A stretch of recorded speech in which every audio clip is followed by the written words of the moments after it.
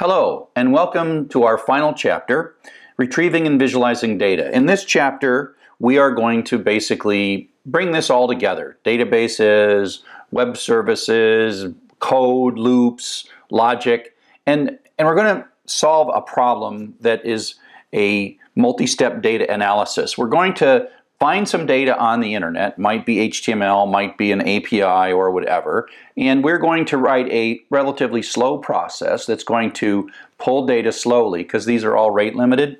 This is a slow and restartable process. So you can start this, and what we're going to do is we're going to have a database that's going to hold the data that we're pulling, and so this might take several days actually if you really have to do it, and then you'll build up your data in your database, and then what you tend to do is you tend to produce two databases. One is kind of a raw database that, it's all of its data columns are aimed at helping you figure out what you've got to retrieve yet and what you haven't retrieved yet. So that's kind of a crawling, spidering process. And then you find that the data is kind of nasty and ugly, and you find that before you're going to do any analysis, you probably want to clean and process it. So in a lot of these, you're going to go from a raw database to a clean one. And this is going to be really large, and this is going to be really small.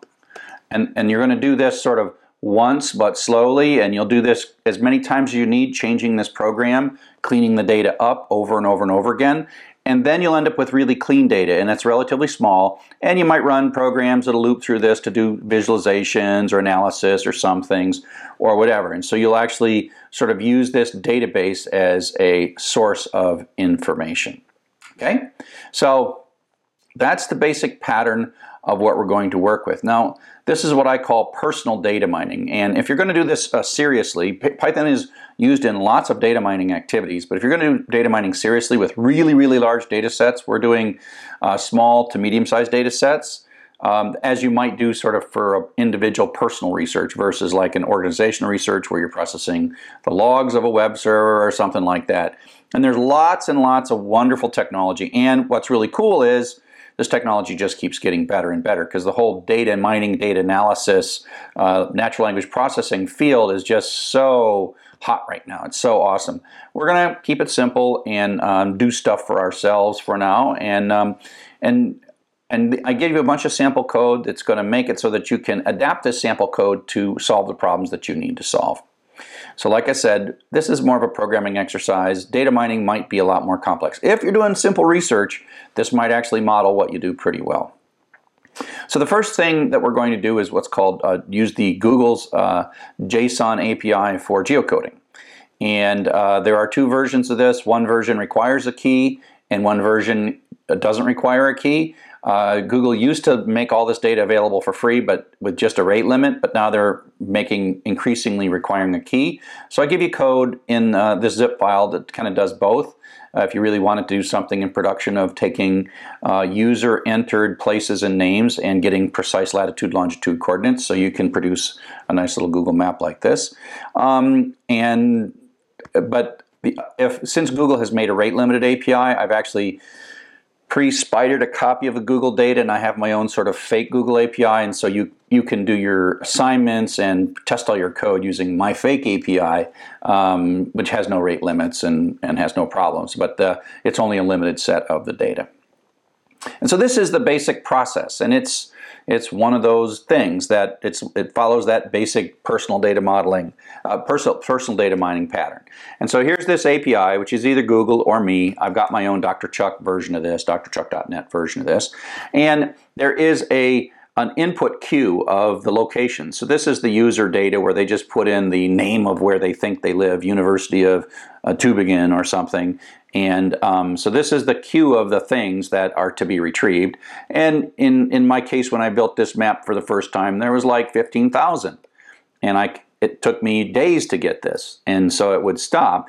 And so what I would do is I would, read the first one into this geoload.py, check to see if I already had it in my database. If I didn't already have a database, I would go into the API, I'd pull the data down, and I would put it in the database. And then I would go to the next one, the next one, the next one. And so, I might get 1,000 in my database, and then it blows up, or I'm told I can't go any further. So I wait 24 hours, I start it up, and it reads the first 1,000 and says, oh, they're all in the database already, and then it starts at 1,001. and then it adds that and adds that, and then until it stops. And so it took me several days of processing to get this data right. Now, I didn't have a separate cleaning process because this data is pretty simple. I was pulling out the JSON, the latitude and longitude, etc. And so I didn't have to do two separate processes to clean this data up. It was clean enough right as I pulled it.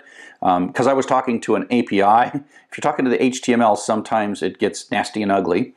And so then I wrote this program that just reads through it. It just does a select and reads through the stuff, and it prints out some summary information and tells you what to do. It also prints out, and you'll see this pattern because I'm visualizing using browsers HTML, and this happens to be using the Google Maps API. And putting all the data in a little JavaScript file. So these end up being assignment statements in JavaScript. You can take a look at that file. And all the data shows up as assignment statements in the JavaScript, and then when this HTML loads, it reads this file and puts up all those pins as long as you have access to the in-browser JavaScript API. So the next thing we're going to talk about is PageRank, which is spidering now HTML. We talked a lot about this. Spider HTML, get some links. And so up next, we're going to actually build a real database, full-featured search engine using PageRank.